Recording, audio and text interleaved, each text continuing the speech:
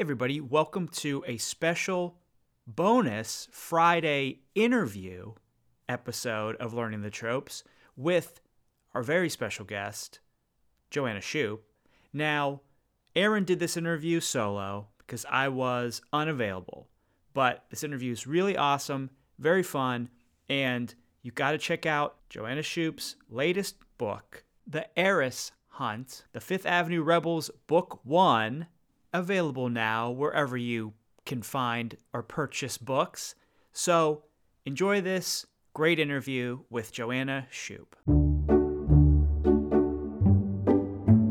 So this is your second book released in quarantine, is it, right? Third, actually. Third if you count the anthology. Third? Yeah, if you count the anthology, yeah, this is third. So how's it been? Like, how are you getting used to the process of sort of like book tours virtually, or has it?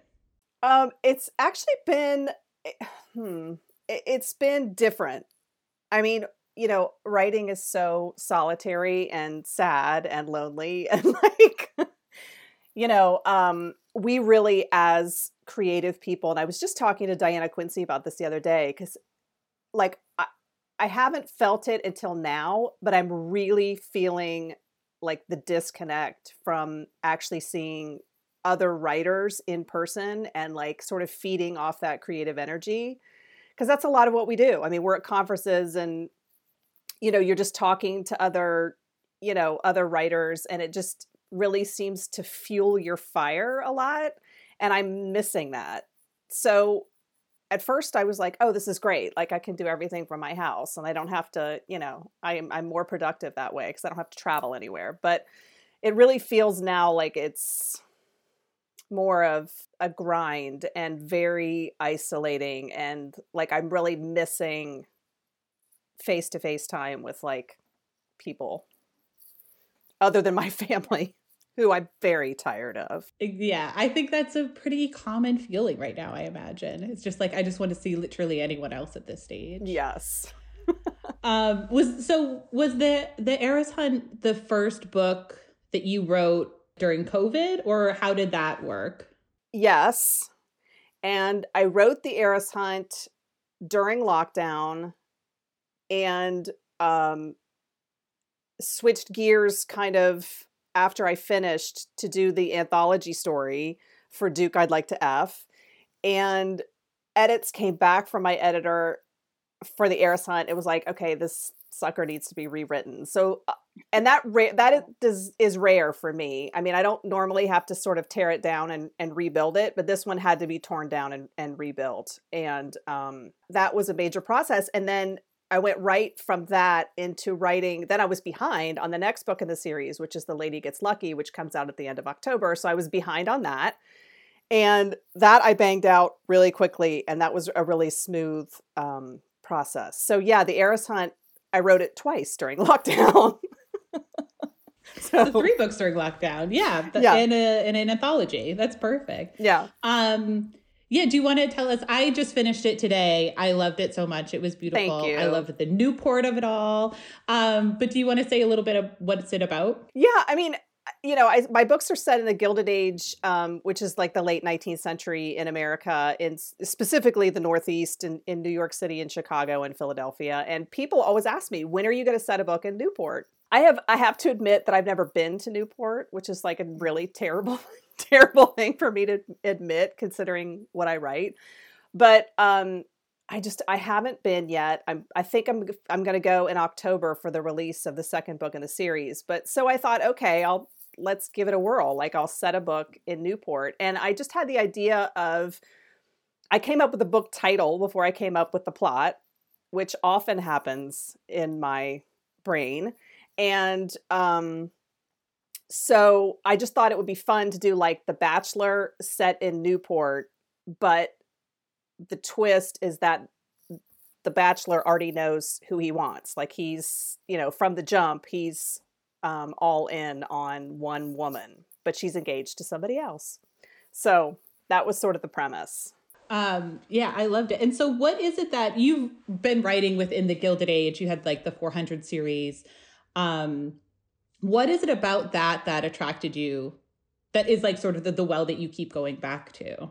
Yeah, it's fascinating to me. It's such a it's a fascinating crossroads of American history. I mean, it's when the America that we sort of know today starts to take shape. I mean, you've got all the industrialization, you've got the concentration of wealth at the top, you've got all the immigration coming in, you've got the corruption in politics, you've got the failure of Reconstruction. I mean, the the groundwork of, the railroads and the telephone and the telegraph, and then we get into automobiles. I mean, it's fascinating. And I think more than any of that, what we see is the independence of women really take a giant leap forward. I mean, prior to the Gilded Age, you would have lived on a farm with your parents, you would have married a local farmer, you would have moved to a local farm, and it just would have been your life.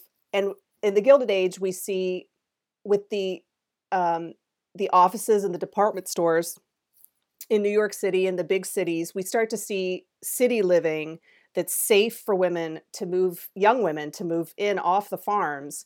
They have places to live, they can earn a living, they can get around. So we really start to see women in public, in the workplace, just doing all kinds of like new and exciting things, which, Maddie in the Heiress Hunt, I was like, sure, women's tennis, let's do it. Because in the Gilded Age, you really start to see like professional baseball, professional tennis, professional golf, all that stuff starts to really happen in the Gilded Age. So yeah, no, I love it too. I think it's fantastic. I live in a brownstone that was built in like the 1880s. So I walk around here all the time thinking about just in an apartment, not the whole thing. I don't want too big of a flex, but yeah, I always walk around here and I'm like, what would they have been doing down here? Like this would have been the kitchen. So I always think about what they would think about now. Like what's in your walls? Like what's like, yeah, exactly. It's like, what did these walls see? And just the amount of detail that was put into everything. It is such a fascinating time in history because it really was the first time that it also seems to be the first time that people were really thinking about what it means to be an American versus in opposition to like British people or other areas. And especially like with the 400 and Mrs. Astor, how do you create that stratification when you don't have dukes and duchesses and queens? Like, how do you decide what is society? Which I think is a really interesting question too. Yeah. And it was all based on, your ancestry, being traced back to the Dutch, the Dutch that settled the island. Those people that could trace their ancestry back were the creme de la creme of New York society. And there was a list. The 400 is a real thing. Like somebody really said, like, these are the people who are in and everybody else is out. And it didn't matter how much money you had. I mean, it wasn't really based on money, which is just wild. Yeah, it was sort of what is your last name? And it does also expose just the silliness of society too, because it's like, does it really matter that your last name is Roebling or Schmemmerhorn or something? Like it doesn't, you see it's all sort of made up, but yeah, I love that time as well. What sort of researching do you do about the Gilded Age? Well, I'm lucky because I lived in Chicago, which is a great Gilded Age city. I lived in Chicago for like 7 years. So the whole like Wrigley, the Magnificent Mile, Wrigleyville, Old Town, like all of that is Gilded Age history, just everywhere you turn. And department store history. I mean, there's all the great Marshall Fields and all that stuff that was in Chicago. And then I moved to New York, which, and now I'm only 30 minutes outside of New York. So for like the last, I don't know, God, how old am I? I don't know. For a long time, I have lived either in or in proximity to sort of Gilded Age history. And I just, my ancestors came through Ellis Island. I've always just felt like this deep connection to both, New York and that time period. So I don't know. I find it fascinating. Is there a historical figure from that time that you're still waiting to have show up in one of your books? Or oh, goodness. I mean, I've written like a few in. I have not written Mrs. Astor in. I've certainly referred to her, but I haven't actually written her in. Her guy pal Ward McAllister, who actually is supposedly the one that coined the term the 400. He, it was rumored that he was gay, but he was married. But he was her sort of partner in crime and was really sort of the arbiter of what was in and what was out of New York society for a long time. So I haven't written him on the page either. I've written like Teddy Roosevelt. I've written, trying to think what other historical figures I've written. Not many. I mean, I'm sort of afraid to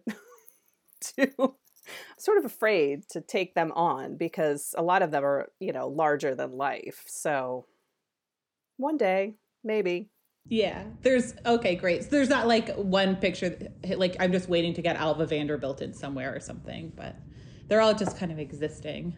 And she's fascinating too. I mean, going from, forcing her daughter to marry a duke to years later becoming a suffragette. I mean, she really is a fascinating person, but I don't know that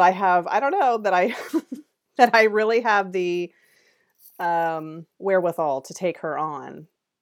I'm sort of intimidated by those real historical people. I feel an obligation to really, do right by them. So I don't know, maybe someday. So like going back into sort of like romance, what was your relationship with romance growing up and sort of like what led you to start writing it? And did you write anything else before romance? Let's see. So I come through romance through my grandmother and my mother, who are, that long line of romance readers through like the Johanna Lindsay, McNaught, Garwood, Woodowist, just that whole line. That's exactly where I jump in the deep end of the pool. And I read romance way earlier than I probably should have. I mean, I was 11 or 12 when I started reading romance. I went to school. I always have been writing, and I went to school actually as a journalism major. So I've always been writing. I skipped many a class to finish a romance novel in college. Many a class. And then when I graduated, my oldest sister kind of dared me to write one. And she said, you read so many of these and you're such a good writer. Like, why don't you try, and by good writer, I mean like, not creative writing. That was a challenge for me because I had never really done much creative writing. I'm very much like a literal by the book, who, what, when, journalism mindset. And she was like, you should try it. So I was waiting tables at the time, and I would come home and write from like 2 a.m. to like 5 a.m. and then sleep and get up and wait tables and do the whole thing all over again the next night. And, in a couple months, I had a manuscript that my mom thought was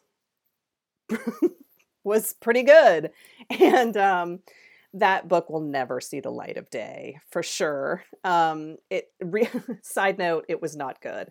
But anyway, so, I had a manuscript, and I put it under the bed. And when I happened to meet my husband, when we were dating, I was at a job I hated, and he was like, listen, it's killing me to see you just, come home from work and lay on the couch night after night. Like, is there anything you might want to do that would bring you joy? And I said, hey, I wrote a romance novel, and maybe one of these days I'll try to get it published. And I kind of thought he would laugh, but he didn't. And he has tons of editorial, he ran a music magazine for years, and he said, I'll help you edit it. Like, get it out. Like, let's try to sell it.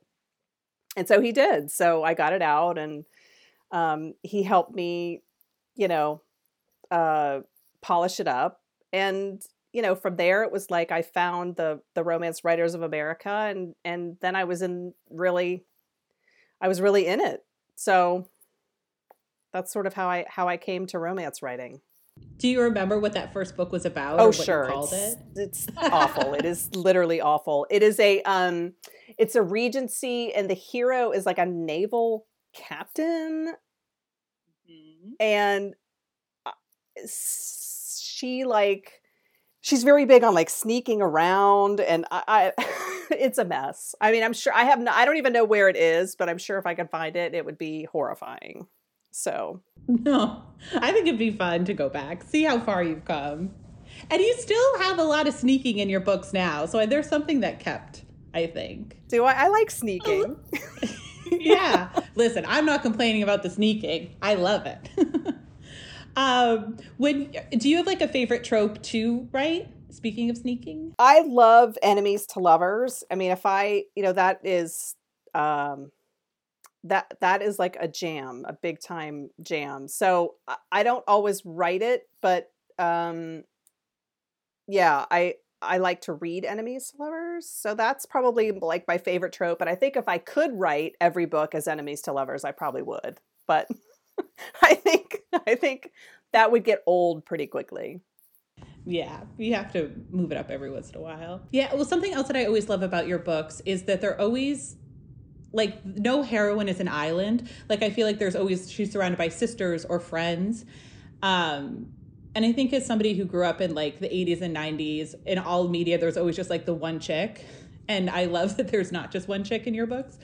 So, like, how is that, like, a conscious thing you do? Or how important is that for you to have in your novels? I think it's something that I've grown to appreciate and to do. I think my first series didn't really have that, and I think Adriana Herrera, I've been listening to her talk a lot about this book, and I can't remember the author's name, but it's The Heroine's Journey. And it's the idea that success is never solitary for heroines. And that has really stuck with me. Like, none of us do this alone. We all sort of need our support system and like, people in our lives to, tell us when we're acting like complete idiots and, all that good stuff. So that for me, like, it's taken a while for me to see how important it is, but you can't really write, an arc without showing a support system for the heroines. I think, it's important to show it, I think, on the page. Yeah.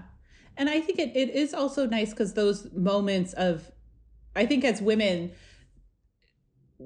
we talk about our things with friends and family. And I think that's the thing you can tell when it always makes me sad when the heroine has no one to talk to. Because I'm like, she's going through a big life event and she has nobody to just be like, girl, is this crazy? And I'm like, we all need that. Well, right. And then you're worried about her because you're thinking, oh no, is she making bad choices because she has nobody to tell her that, the hero's an asshole. I mean, so yeah, I mean, so that's what I always think of is success is never solitary. And I think that that has stuck with me. Well, that's interesting too. You talking about how important it is also, like, it seems like you also look at romance writing as a bit of a team sport, in that, you were saying how important it is to be around other authors and how you sort of get that energy. So I think that all makes sense for sure. I mean, I don't know how anybody could do it on an island. I mean, like by themselves. I mean, I am so reliant on that, like, on the network of writers that are in my life that I would be so completely lost without them. And so on Learning the Tropes, it's a veteran, me, and then a virgin, Clayton, reading romance. Do you have a book that you recommend to people when they're like, oh, you write romance, I've never read it, what should I start with? Oh boy, that's a good question. It kind of depends on what their interests are. I mean, I think anybody wanting to wade into historical, Sarah MacLean is such a great place to start.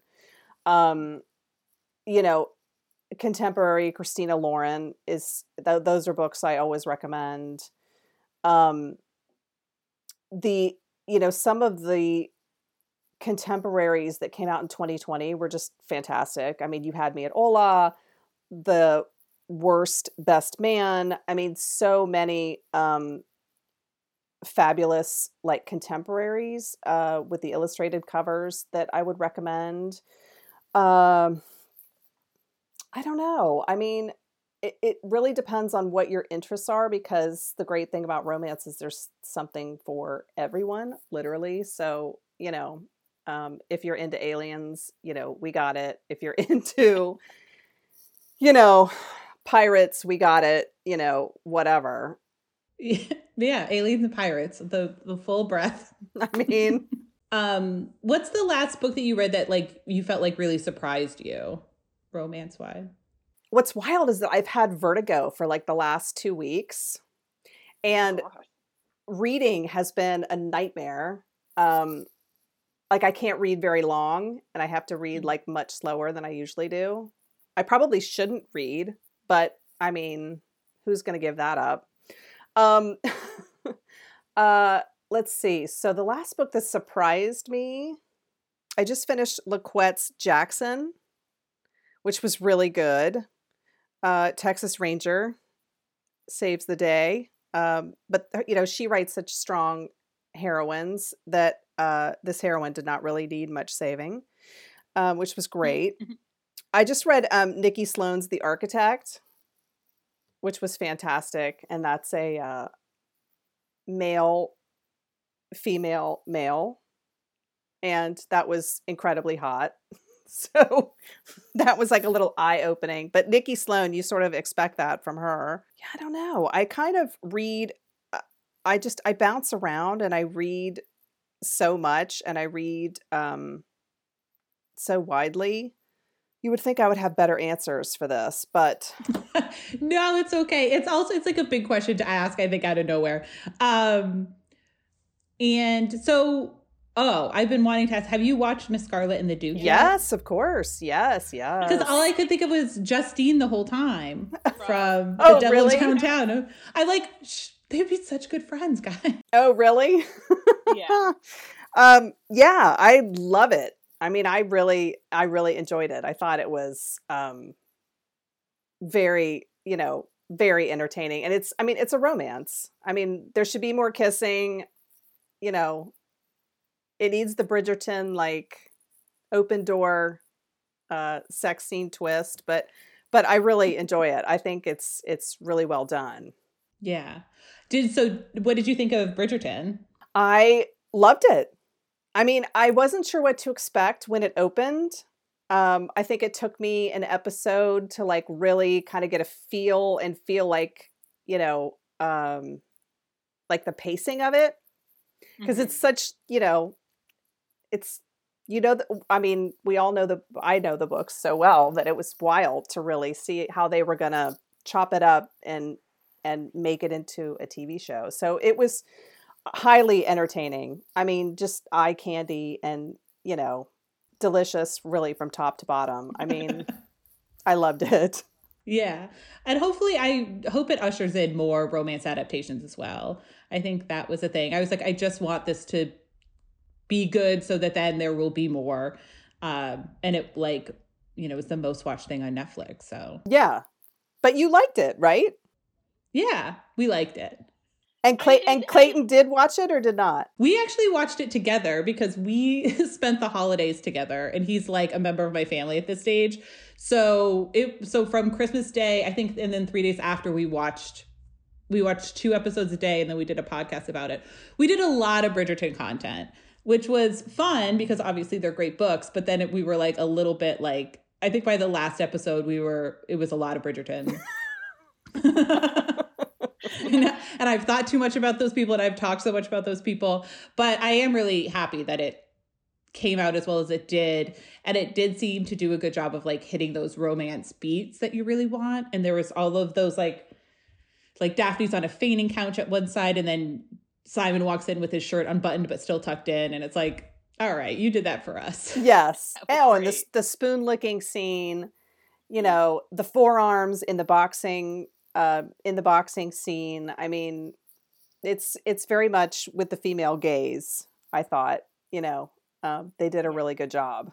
Give the people what they want. We need the sex. It's so funny that so many times when they adapt romance novels, they take out the sex for some reason, or it just, they never really hit that tone. And I'm like, that's not the only reason we're here, but it's a reason. Like, you have to give it to us. Some of the criticism that I've heard of the show, of the series, is like, oh, you know, why does everybody think this is a big deal that, you know, oral sex is happening on the stairs, or, you know, like and I don't think they get it, that we don't see that kind of thing that often, that it very much is usually from a male point of view, or it's taken out, you know, that it's really a big deal that they kept in so much of it, and that it's so centered, you know, from the female gaze. So is there another series other than your own that you're hoping gets adapted? no. I mean, I would love to see all of yours as well. I mean, my goodness. I mean, Sarah MacLean's Bare Knuckle Bastards would be great. You know, her books are so cinematic and so gritty. And let's see. I would love, actually, Susan Elizabeth Phillips's Chicago Stars. I mean, that's like, I don't know if you've read them. I mean, they're like real old. Have you read any of them? Like, yes. It Had to Be You, Nobody's Baby But Mine. Yeah, that whole... Those are wild. Wild. They're wild. You know, I don't know. That's a good question. I mean, because there's so many good series out there, especially like the, you know, the long running ones, like the Pennyroyal Green and the Hathaways. I mean, you guys have done tons of Kleypas content. So the Hathaways, you know, any of the Lisa Kleypas books would be great. I'm both terrified and very excited if they were to adapt Dreaming of You, because I feel like it'd be so... Well, if they're not casting Tom Hardy, I mean, I feel like all of Romancelandia is already disappointed, so... I know, we've already casted anyone who's listening, guys, we already got it done. We just need to find a Sarah. Right. Derek Craven. We have to say his name once an episode, or we get fined. Or you lose listeners. Yeah. They're not sure what they're listening to if the name Derek Craven isn't mentioned. Exactly. You mentioned before that you come up with titles before you come up with stories. How early, you know, because you have always done these series. So like, is in writing the first book, do you know, okay, she's going to be number 2, she'll be 3, 4? Absolutely. Or, yeah. Yeah, absolutely. For the Uptown Girls, I knew I wanted to go sort of in order of age, you know, because it's very much the Schuyler sisters from Hamilton set in, you know, meets the age of innocence. So I knew that, you know, we sort of have to start with Angelica, you know, then we get to Eliza, and then we get to poor little Peggy. So I always know sort of who's going where before I start. I don't always know the book title. I'm writing a book right now that I don't know what the title is. I don't like to do that because it's a little murky for me, and it gives me, in the back of my head, I have a little bit of agita about not knowing what the title is, but it'll come eventually. Like, does it just come to you as you're like wandering around, or? Yes. Yeah. Yeah. I was, you know, when I was in lockdown, I was, you know, thinking of book titles, and for some reason, I read a lot of the DILF trope of the like the DILF romances. That's just it for your favorite trope. Yeah, that's one of them. I have many. That Mafia, DILF, enemies to lovers. So I was reading a lot of these, you know, really spicy DILF stories, and I was like, I would really love to write one, you know, like a historical version. And then I was thinking of the, you know, the words, and I was like, Duke, I'd like to F. Like, has anybody written that?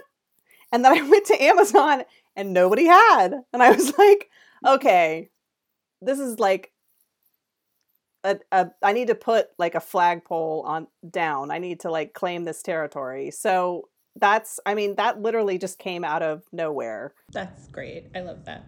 The heiress hunt is so good, but I always have to think of how to say it because it's a silent H and then an H. So I'm like the heiress hunt.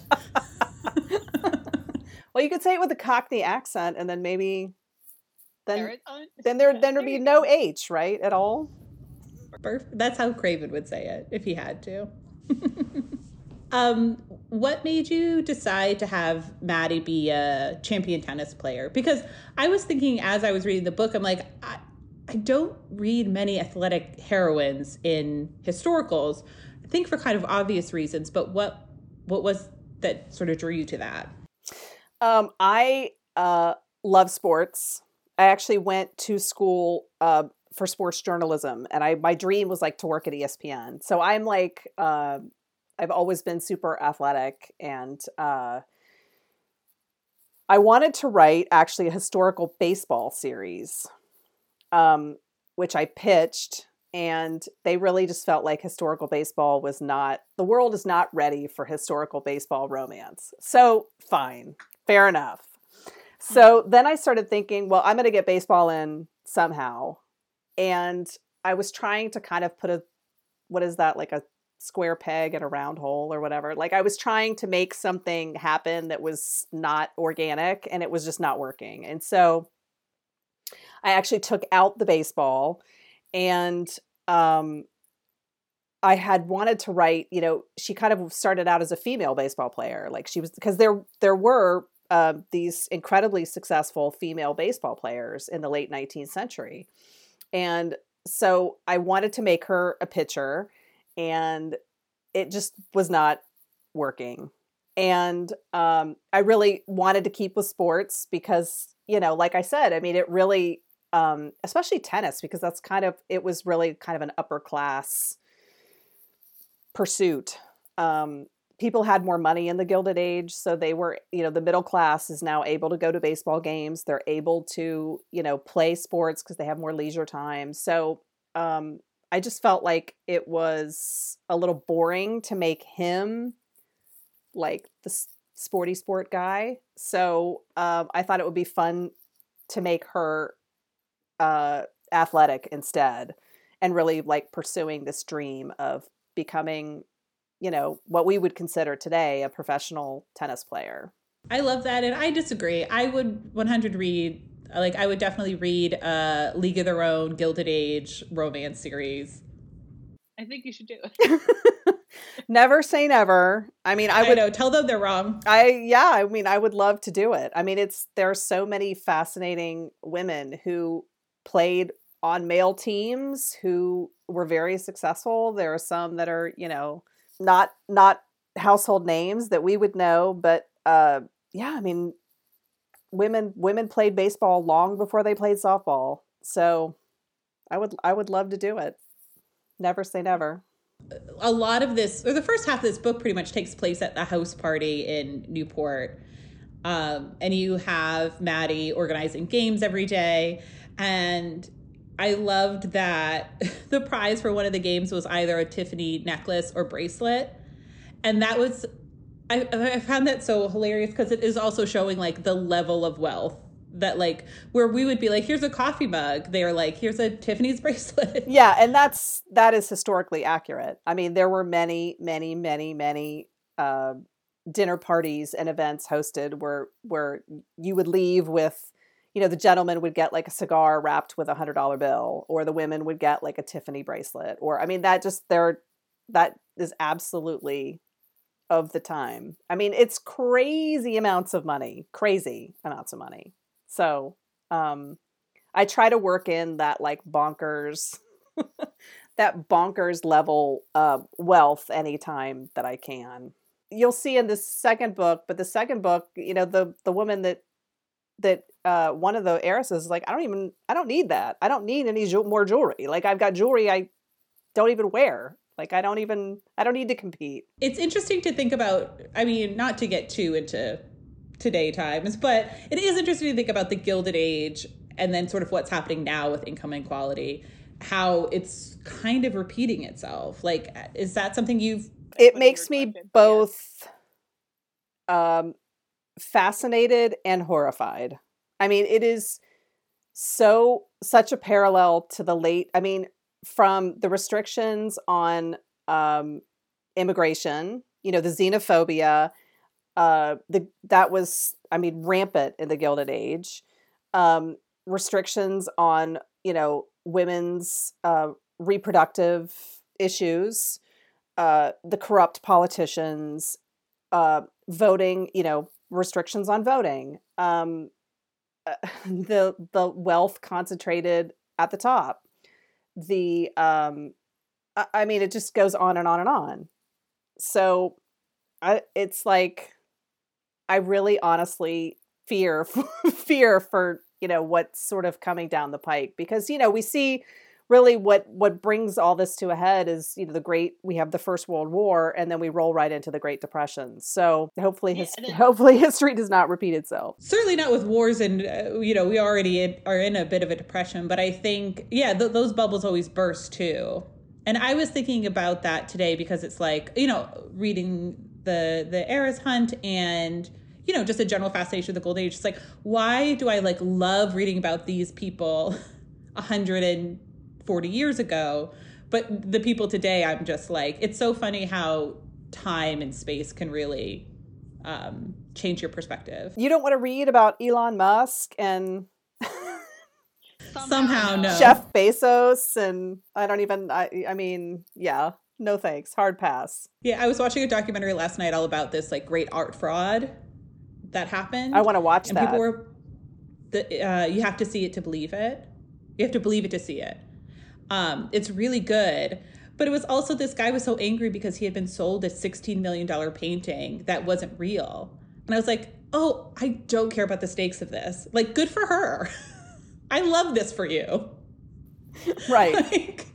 If they're willing to pay $16 million, then it's worth $16 million. It's just funny how history does repeat itself with just this extreme stratification of wealth. And it's a total disconnect from reality. Yeah. And you also, in the Gilded Age, you had all of these strikes and the women's strikes in Lawrence and Lowell and stuff, and how that comes too. But people are constantly surprised again and again, which I find really funny. Interesting. I guess not funny, but...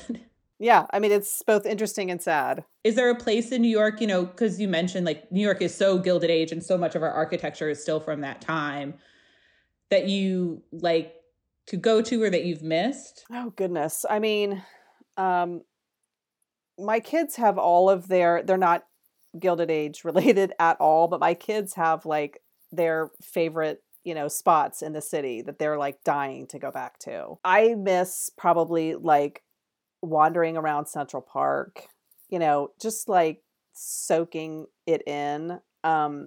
We normally go at the holidays. They do an outdoor holiday bazaar at, they do it in Union Square. They do it in Bryant Park. And we usually always do that. We didn't go this year. Ice skating, that kind of stuff. Just, we didn't do any of it. So I have not been into the city. Since I mean, the trains are running. I could go if I wanted, but I don't want to. So I haven't been in a year. What are you reading now? I just actually got from my local bookstore A Curious History of Sex by Kate Lister. That's a nice big book. There's a lot. That's hefty. There's a lot. I love it. A lot of sexual history in here. So this is going to be that's my current read. It came very highly recommended. So is it just throughout history, just people's reaction to sex, or what kind of a? It's a history of contraception and